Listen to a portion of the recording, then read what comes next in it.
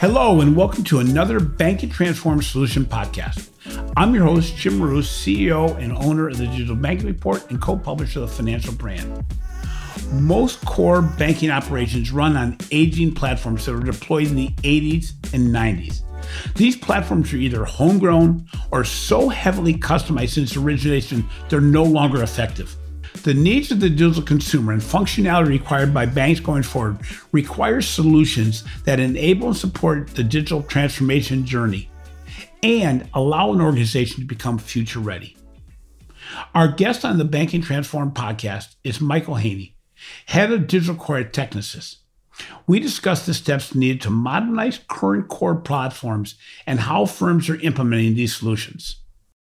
Competition in the banking industry has never been greater and change has never been faster. Digital banking firms are serving customers at 1/3 the cost of traditional banks, using modern core technology built for digital delivery. These modern digital platforms enable firms to innovate faster and operate more efficiently than legacy banking organizations that have core systems built 3 or 4 decades ago.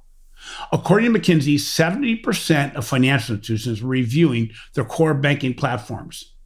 The key challenges are the cost and time to market as organizations look for the perfect solution.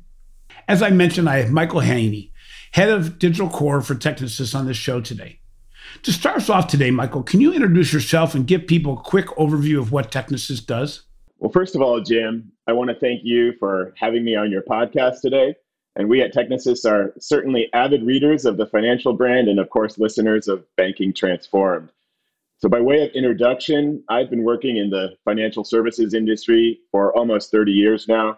Most of that time, I've worked at large multinational financial institutions around the globe, including traditional banking hubs such as New York, Tokyo, London, and Zurich. And I've also worked for fintechs ranging from the largest fintech player on the planet all the way down to Silicon Valley startups. And as you stated, I'm currently the head of Technisys' digital core business line. And at Technisys, our mission really is to change the way people bank. And we do this through our Cyberbank solution. It provides the digital technology banks need to become a more integral part of their customers' lifestyle. Now, the firm began life as a provider of internet banking solutions over 25 years ago, and it quickly grew into a fully integrated fashion to support both omni-channel banking as well as customer account processing. Now, Cyberbank flips the traditional banking technology stack on its head, allowing banks to focus on customer engagement while simultaneously reducing the core's footprint to dramatically improve operational efficiency. Wow. Since the pandemic hit, most financial institutions have certainly been playing a game of crisis management and catch-up as everything in banking went to digital solutions. What has been the impact on Technisys as well as the financial institutions that you serve in the marketplace? Well, starting with Technisys, our whole business runs on the cloud. So not only do we build, test, and deploy our Cyberbank solutions in the cloud, everything from our HR systems to our sales automation tools are cloud-based. So when we switch to a working from home environment, we barely skipped a beat. We continue to launch new product releases, onboard new employees, and sign new deals completely virtually. So successfully, in fact, that our executive committee is now questioning how much office space we truly need. And it's changed us in other ways too. For example, our recruiting strategy has changed from a location-based focus to simply hiring the best talent wherever we can find them. Now, for financial institutions, especially the incumbent players, it's proved to be a bit more of a challenge. Continuity of business practices typically focus on isolated events. My branch was flooded, the primary power supply to my data center failed, or there's a bug in one of my systems. No bank I know of really planned for an event where every employee in every role, in every location around the globe needed to suddenly have a new place to work, and that was largely working from home. And also we saw the bank's customer behavior change. In fact, they were forced to change. We saw the remaining holdouts of adoption of the newer digitally forward ways of banking the first time they downloaded their bank's mobile app to begin that self-service journey, or to be able to utilize the bank's customer-facing video conferencing tools for the first time to speak to their financial advisor. And of course, the banks had to accelerate their speed to market of new products and services, such as those PPP loans. So time to market pressures and the ability to quickly adapt to a changing environment have never been more top of mind for banking management. And observing how the newer fintech players can really move at speed only has increased that sense of urgency at the incumbent banks. It's interesting. I come from the world of banking. I had worked in financial institutions in the late 70s through the 80s. I can't imagine that some of these organizations are still using basically the same platforms that were in place back then, although many have modernized to some degree, use chicken wire and duct tape, as they say. What are the challenges that you've seen as organizations know what needs to be done, but can't get off stuck? What are the challenges? Well, you're absolutely correct. Especially back-end systems are still stuck in the 70s and 80s for many, many banks. But when it comes to digital transformation, initially banks thought it was enough to launch a new digital self-service channel, such as an internet banking portal or mobile application. And this helped them eliminate the need for those branches or those costly devices, such as the ATM, while moving and accelerating that move to banking anytime, anywhere. Then the focus moved to digitizing the physical world of paper and plastic, right? Everything from the monthly statement to debit cards to even cash itself became the target, as the cost to manage and process these items really ate into the bank's earnings. And then finally, those incumbent banks shifted their attention to the automation of business processes. The goal was to remove bank employees from the process to eliminate that human error, reduce the cost, improve scalability. But the common theme in all of these examples is cost reduction, labor elimination, real estate elimination, elimination of physical items such as checks. The focus is on productivity of existing business models. So it was a very bank-centric approach to the adoption of digital technologies. The improvement to the bank's operational efficiency was the challenge they were trying to address. But these days, the industry is focused on changing its business models entirely, putting the goals of the customer first. Banks and their fintech challengers are now using technology to create new digital-first products and services and embedding those at the point of need for the customer, no longer limiting their distribution of what they do to their own closed ecosystem of channels. So customers, what are they looking for? They're seeking more than just the ability to transact, which is what the old banking business model is all about. They're seeking help essentially to manage their finances in ways that meet their goals and better ways to manage their cash flow and so on and so forth. So the focus is on driving business outcomes beyond operational efficiency. P&L owners, such as the bank's product managers or the heads of customer experience, are the ones leading the charge now, not just the heads of operations and technology.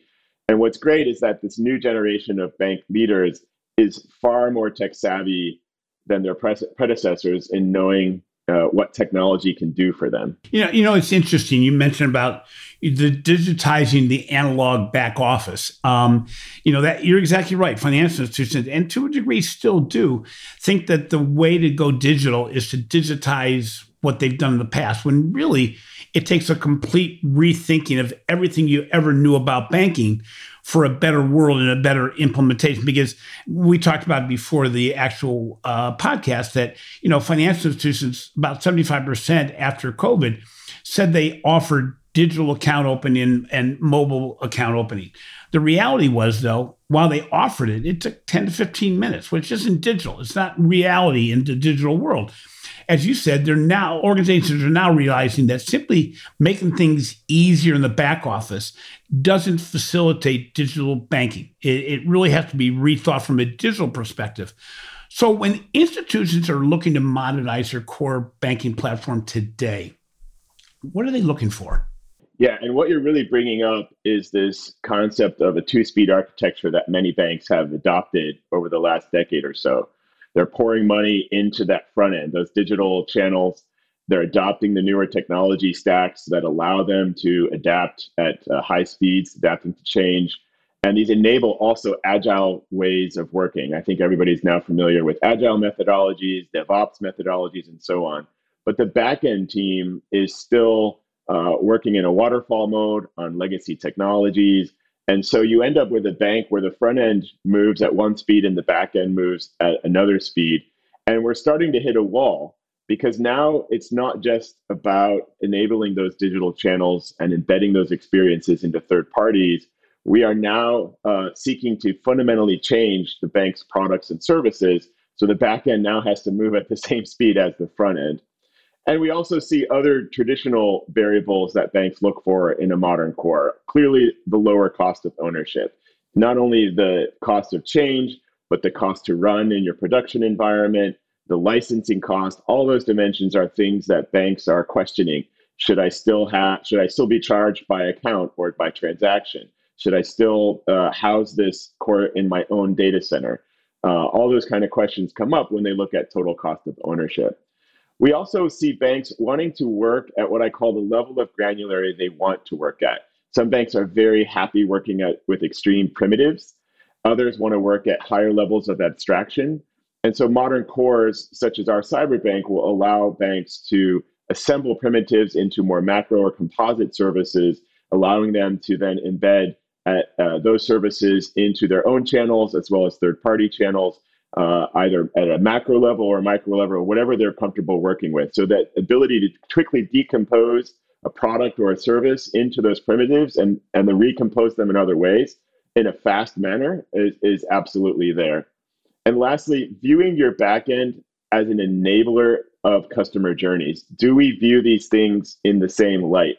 Can the backend power the front end rather than just being distinct and separate from the front end and just be viewed as a transaction process? You know, it's interesting. In my introduction, I mentioned that a lot of organizations know what they need to do, but have a challenge in actually doing it.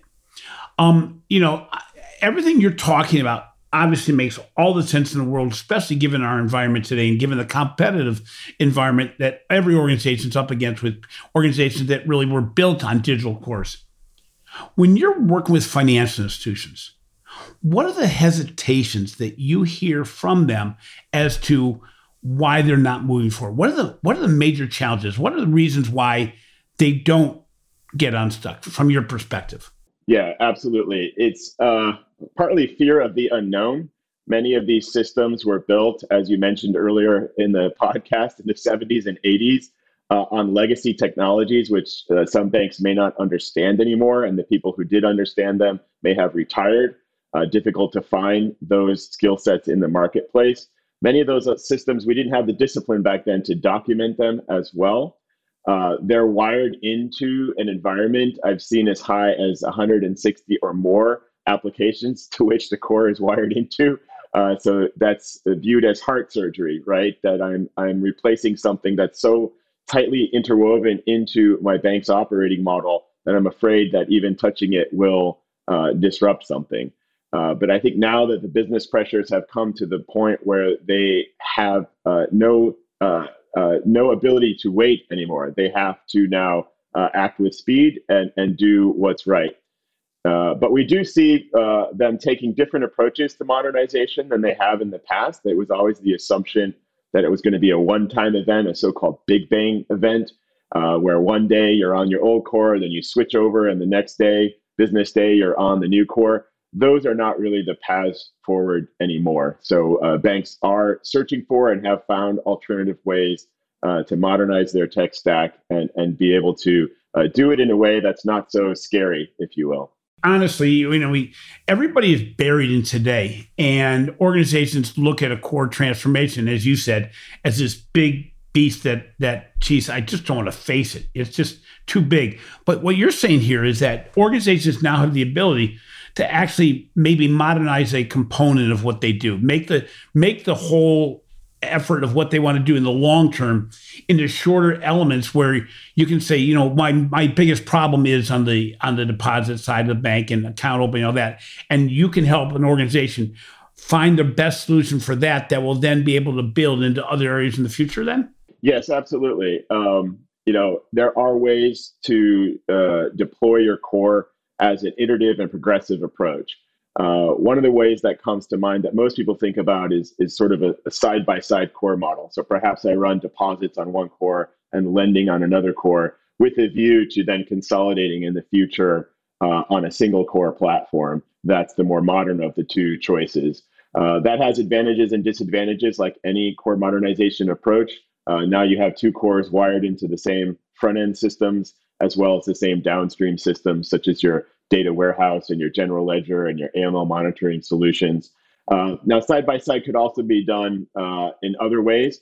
A lot of banks are now exploring or already have launched a digital only subsidiary where they build the tech stack that they really want with the view of eventually cannibalizing their existing systems and moving them over to the new system. So again, we see a little bit more freedom from in that scenario from the upstream and downstream systems than we typically see, but you still often connect at things like a general ledger or payment rails or AML monitoring solutions. So a new approach that we are starting to see now and are promoting in the market is a core augmentation approach, which is more front to back, where the newer core actually becomes the enabler of the real-time piece of the business, your digital channels, your real-time payment rails, et cetera, and almost takes over what we call the memo post front end of a legacy core. And the back end still plays that traditional role of batch-based or nightly processing and feeding those downstream systems which don't actually require real-time intervention. And then slowly, again, that's not the end state, that's an interim state where they've been able to now introduce the platform they want to move to, and then iteratively and progressively moving the legacy core to the new core. But they also can start launching their newer products on that new core. And I think that's the other advantage that we're seeing is that you have these dual cores acting as one in the short term with the view to sunsetting that legacy in the longer term. So actually, you're getting to one of your first comments, which is putting the customer center.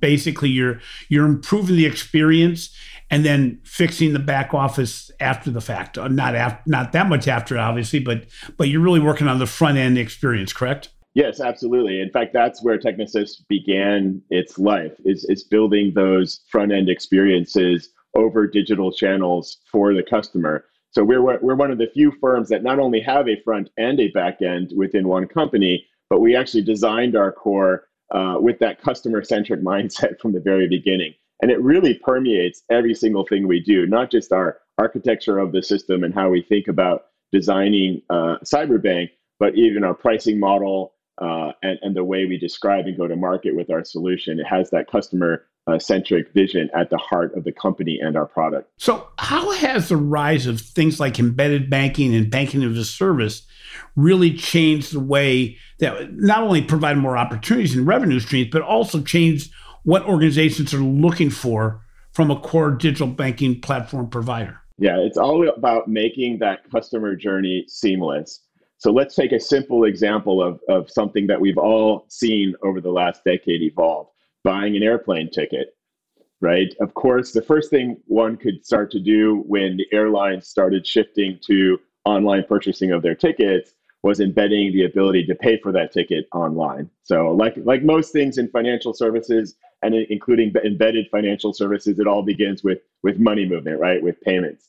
But now we start to see things like the ability to book a hotel and a rental car as part of that airline ticket purchase. We see the ability to purchase both trip and travel insurance as part of that journey, and so on and so forth. So the whole point is that you've got this journey, which is I'm going on a trip, and the airlines are now starting to think about what is everything you need, even beyond and above what we offer you. What is everything you need for that trip? And that increases, of course, loyalty and customer satisfaction. It makes that journey that much more seamless. And so we're going to start to see banks continuing to come up with financial products and services that they embed in non-financial brands, right? It all began with embedding in fintech players, like a Chime Bank is probably the most famous example of that. Even if we go back far enough in time, we see the Bancorp Bank out of Delaware embedding banking into wealth managers and insurance companies back when banks and insurance and brokerage couldn't be under one umbrella. And we see, obviously payments has always been embedded as part of those customer journeys. But now it's really, this concept of embedded is really exploding.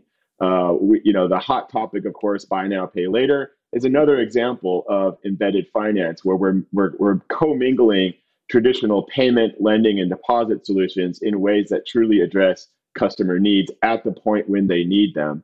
Now, banks are not all banks are going to be able to play the same way in this space. Some banks are going to be excellent at the utility model or the plumbing, if you will, of embedded finance. And they're going to excel at operational efficiency and low cost and uninterrupted service availability. Other banks are going to be more brand first, where they want their brand front and center, and they don't want to lose that customer engagement, and they don't want to lose that customer loyalty and satisfaction. They're going to have their brands front and center. So and there's no right or wrong model. The point is that the industry needs all of these models, and we have banks that are pursuing all these models. So there's plenty of room to grow. But banking as a service in general is a nice new revenue stream for these banks, and it allows smaller players to get customers nationally that they were unable to do so in the past. It allows a whole new revenue stream they never had before. So it really is something that's changing the marketplace. So when we're looking at the core, obviously you brought up buy now, pay later. The core really has to be so flexible and built in such a way that it can take on new products. But just as importantly, the incorporating of things like AI and natural language processing and machine learning and blockchain and Bitcoin, all these other things. How does Technisys work at building these capabilities or functionalities within the platform so that you don't have to completely rebuild something? How do you build that flexibility into the core?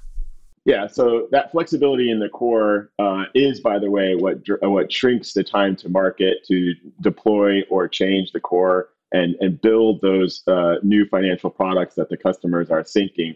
And it all begins with that concept of being able to work at a primitive level, but we also wrap the core with what's called low code or no code tool sets.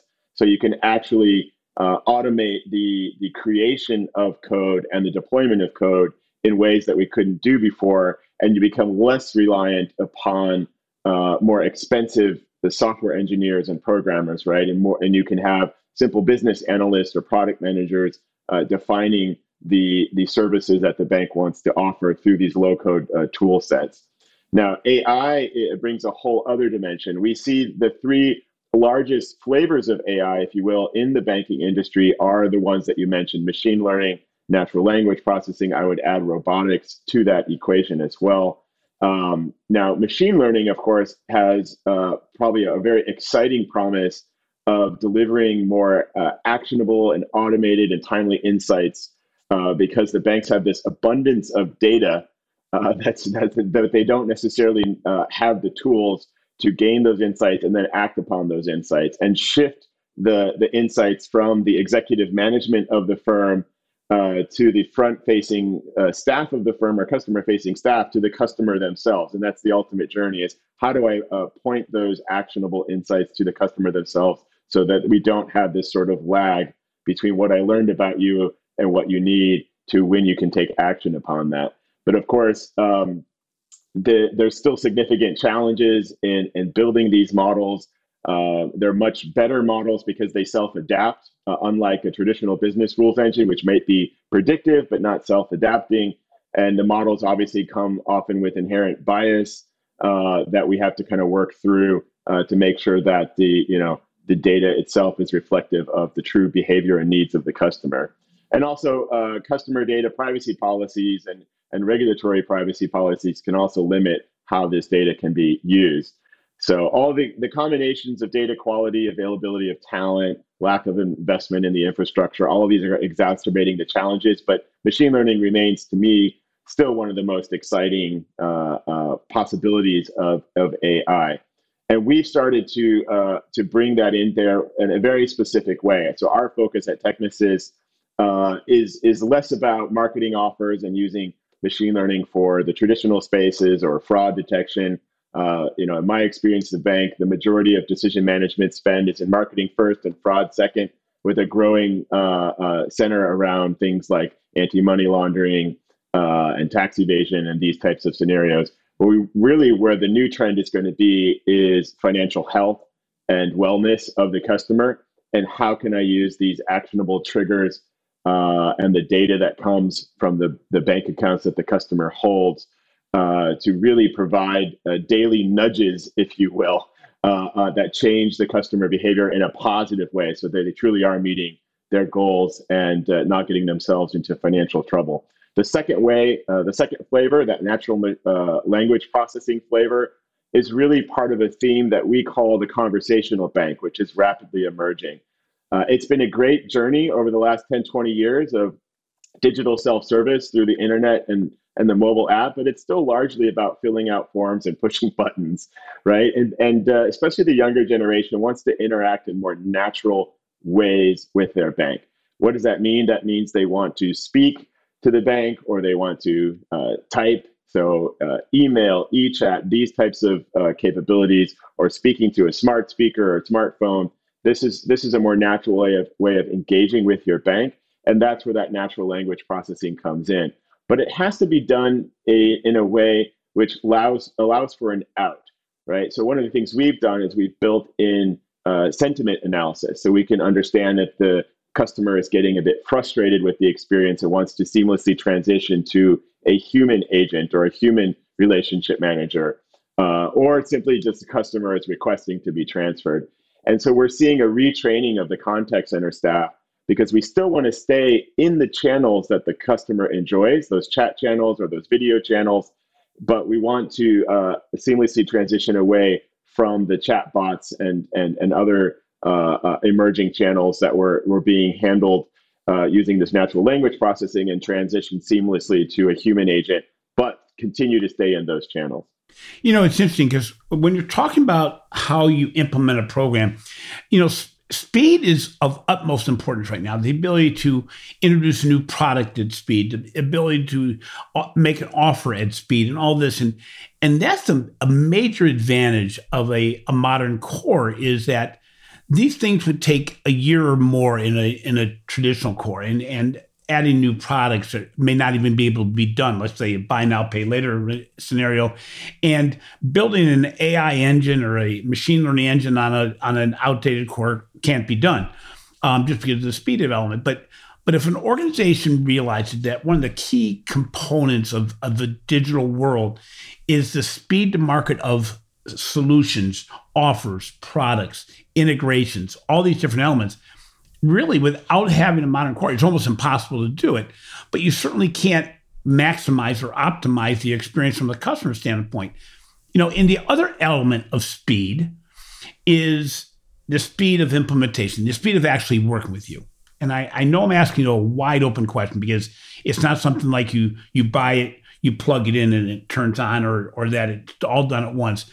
But if an organization decides that they want to modernize and transform their core, what kind of time frame are they looking at, and how do you break that time frame apart? Because it appears from what your discussions are that you sit down with a client, first find out what their goal is, then you try to find out, you know, how they want to build this transformation. But you also have to tell them at some point, you know, what the time frame is going to be. What is the time frame that an organization is usually looking at to see results? Yeah, earlier in the podcast, you actually brought up that 1/3 figure, and we literally are, in apples to apples comparison, seeing a 1/3 to 1/4 the amount of time and effort it takes to do something on a legacy core from the 70s and 80s versus a more modern core that we have now.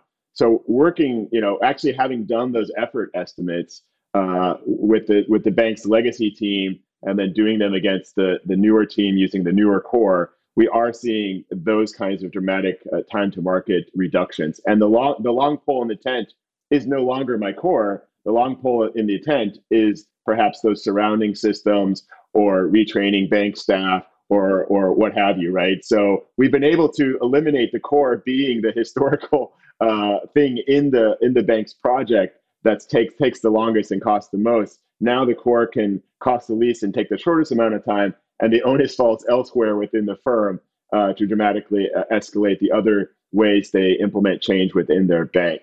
Now, of course, that's for a legacy or an incumbent bank. A neobank, we've seen remarkable times to market. Like, obviously, neobanks have the advantage that there is no incumbent or legacy software. We're not transforming from one thing to the other. We're building a tech stack from scratch.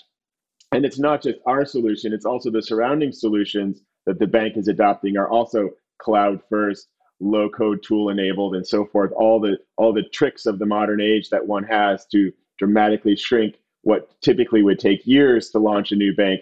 we've been able to launch cores in a 3 to 6 month time frame for those neobanks. Now, granted, that's focused around a very specific MVP or release one scope. So not everyone's going to achieve 3 to 6 month time frame, but these are just super surprising numbers. And some of the things we've seen in our home base of Latin America are these kinds of fast-moving neobanks who've been able to go live with their MVP in less than 1 year's time. And it's been absolutely remarkable to see that. It's not something I expected to see even in my own lifetime, doing this now for almost 30 years. Yeah, it's interesting because, it's very much like digital transformation, that it's not, modernizing the core is not a destination. It continues to evolve, and new things happen in the marketplace that make it so you have to bring in updates and new ways of doing things. And I think it's important for people to realize, once you've made that decision, your work has just begun. And even once you've implemented a lot of what you've decided to do, your work continues. It's not something we let go, because the marketplace is evolving so quickly. As you said, we're even modernizing the core of what I call legacy fintechs that have been around for a decade or so. And the importance of that is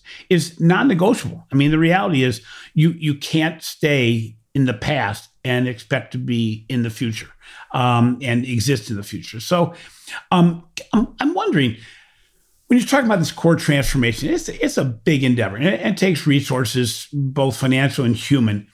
Can any organization of any size really take on this size of a transformation? I think they can. One of the things that you mentioned there is really talking about how to manage change. In my career in the 2000s, there was actually a lot of regulatory pressure in markets like the UK and the US that focused on how do banks manage change holistically, not just technology change, but change in general. So there was a very rapid maturing of program management processes and those things. In 2010s, it was also about moving to agile. And agile really also helps the bank shift costs from a CapEx perspective to an OpEx perspective, so that you start to think about things in a continuous change mindset rather than a traditional project mindset, which has a beginning and an end. And then there's costs associated with that gets amortized over so many years according to bank depreciation policies and the like. So that mindset that we are going to be in continuous change mode and continuously adapting to our environment. And we're starting to see these methodologies permeate banks of all sizes. I would say that, coupled with the technology enhancements that we've seen over the last decade or so, right? Cloud. I no longer have to have a data center, a network operating center, these physical facilities, these hardware stacks, low-code tools, as we've been discussing. I no longer have to have super sophisticated programmers and software engineers making six-figure salaries. Open source, right? A lot of open source, even embedded in our own solution in Cyberbank. Open source dramatically lowers the software licensing costs that one needs and has traditionally paid to their software vendors. All of this is sort of having a net effect around simplicity to configure and deploy, dramatically lower total cost of ownership. And it brings this sort of democratization of technology so that you don't need to be a top four bank with a $10 billion annual IT spend. You can be a smaller bank and achieve some of these same things that the larger banks are achieving. So it's a whole different world, and it really sort of starts to level the playing field in a dramatic way. So will every community bank under $1 billion in assets be able to achieve what the top four are achieving? Maybe not, but at least now the playing field is level for them to at least try to compete in that space. Michael, from your perspective, a lot of what you do works on implementation and getting your solutions to the financial community. But because you're a legacy banker and because you've been in this world for a long time, and your role is looking at the information that is needed to improve your core solution, what trends, opportunities, even threats do you see in the future of financial services that you're looking to as an organization to try to be prepared for, to get ready for? Yeah, so we're definitely focused on empowering the traditional players as well as the neobanks, but also very much the traditional players to get ready for a future world and have a future-proof model that enables them to compete. Not just with the growing set of competitors that are out there that don't have the drag of legacy holding them back, and are able to adapt at a speed that the legacy banks traditionally have not been able to, but also for more existential or esoteric threats that we're starting to see, right? What happens in the world of a retail or direct-to-consumer CBDC, right? These central bank digital currencies. They have a lot of potential benefits to society, such as reducing the number of unbanked customers or citizens, simplifying payments infrastructure, even lowering financial crime. But we see some potential risks with these kind of fundamental changes in the long term with things like CBDCs, right? Erosion of consumer privacy, lowering of customer service quality, especially if the government is now going to be playing the role of guiding consumers along, introducing single points of failure into the industry, and fundamentally, what does this mean for the role of banks if they're no longer deposit-taking institutions? So banks have to start thinking beyond, again, traditional transaction processing for their savings accounts or their investments accounts, and they have to start now, thinking about getting into more of the advisory game. We have to start now thinking about cost of funds if banks are no longer able to take in deposits and then turn around and lend those out. What does that do to cost of funds, and how can banks get ahead of that game as well? So there are some things that we see in the medium to long term which pose even more existential threats to the traditional banking model than just the emergence of fintechs or neobanks. A lot on everybody's plate. So, finally, Michael, what key piece of advice would you give to financial institutions who are evaluating updating their back office core and cloud native digital and their core banking platforms? Number one, what piece of advice do you give them, and where do they start? Yeah, absolutely. I do think that the neo cores, or sometimes called the Generation 3 cores, which are less about programming and parameter files and more about flexibility and low-code tools, this is now here to stay. And every bank of every size is now exploring them. The good news is there's very few of these vendors on the planet. So as you explore your options, you don't have to create a RFI, which has 20 vendors listed in your RFI to explore. The neocores, it takes a brave company such as ours to get into this space and build something like a core solution from scratch. And many such as ours are also coming from overseas. So if you're a US domiciled bank, look for those folks that even if they're coming from overseas, they have a proven track record, and making sure that they are making the investments in the US market, regulatory compliance, US accounting rules, US localization on all fronts, that they're hiring teams on the ground for sales and delivery and ongoing product support. If you're not seeing evidence of that, they're probably not serious about the US market and maybe spreading themselves quite thin. So there are clues you can look for, not just in the product. It's not just about always adopting the latest and greatest technology. That's definitely a piece of it because you want to future-proof your enterprise, but also look at the company itself and what are the moves it's making as it expands to new and different markets. Great point. And I keep on bringing this up probably in every podcast now because it's a big challenge in the banking industry. I'm familiar enough with the banking industry to know that even the most minor decisions, financial institutions tend to take too long to make those decisions. And I've used this term before that it's better make an imperfect decision today than what you think may be a perfect decision 18 to 24 months from now, because with everything changing so fast, the ability to make up that time is gone. You're not going to be able to do it. And it is better to find that organization. A couple of things that I recommend. Number one, make the decision quickly. You can bury yourself in an analysis. And the reality is the differences between different providers is there, but it's not so significant to justify a 18 to 24 month delay. I'm just, because that marketplace changes as anybody who's lived through implementation of ATMs, implementation of online banking, implementation of the first mobile banking solutions. People that made the decision in 18 to 24 months look back and said, geez, I wish I had made the decision on the first day. I wouldn't have been that far off. Secondly, get your team together and make the decision as to what you want to become. Because Michael brought up some interesting points about you got to define what kind of bank you're going to be in the open banking world, in the digital banking world, what markets you want to solve for, who your competition really, who you think it needs to be. And if you can define that, that helps you a long way. Thirdly, and it's so important, pick a partner that's willing to work with other partners of yours. The problem is some organizations just say, I want it all, and they'll spend more time fighting with your other partners than they will working on your behalf. And the good news is we tried very hard and we succeeded to date, not allowing those partners to be on our podcast because they burn bridges very quickly. And finally, be willing to work with an organization that's going to be able to take the ball and run with it down the field on your behalf and have enough case studies that can allow you to avoid a lot of the decisions that are the same for every financial institution. We didn't talk about that, Michael, but I know in past talking with Technisys, one of the benefits you bring to the table is you can take about half the decisions that used to be on the plate and tell them how they should go today because you've seen enough successes. And I use the GPS a lot, the analogy of a GPS. But a GPS allows you to avoid the traffic jams, avoid the detours, avoid the rough roads.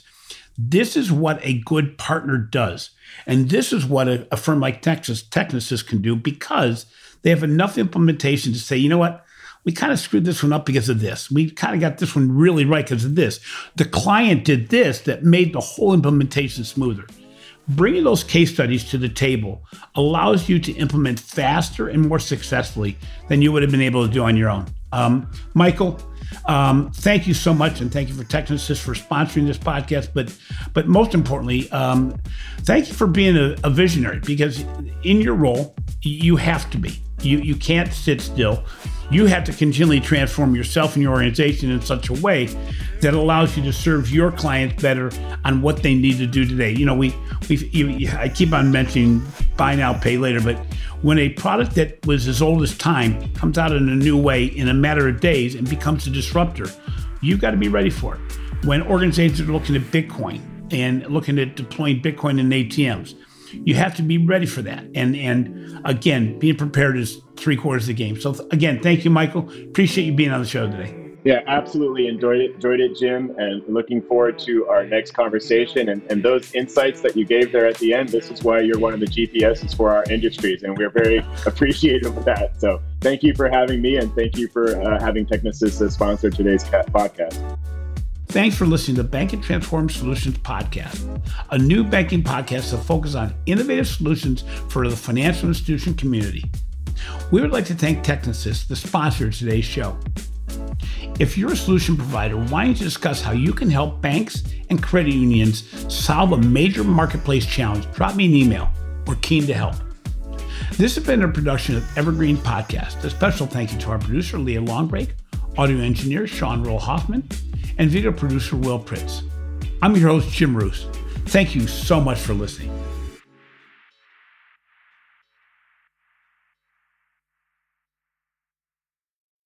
Welcome, change agents, to your go-to place for stories that ignite your spirit, fuel your purpose, and connect us all. We believe in the incredible power of the human spirit, its boundless resilience, and the inspiration it brings to our lives. On the Driving Change podcast, we'll journey together through the extraordinary yet very relatable experiences of some of the most amazing people on earth. Our mission? That through these stories, we might just spark change within you and awaken a newfound motivation to harness your unique gifts to make a real difference in the world. So get ready to be inspired and join us on this incredible adventure. You can find the Driving Change podcast on Apple Podcasts, Spotify, iHeartRadio, or wherever you love listening to your favorite podcasts.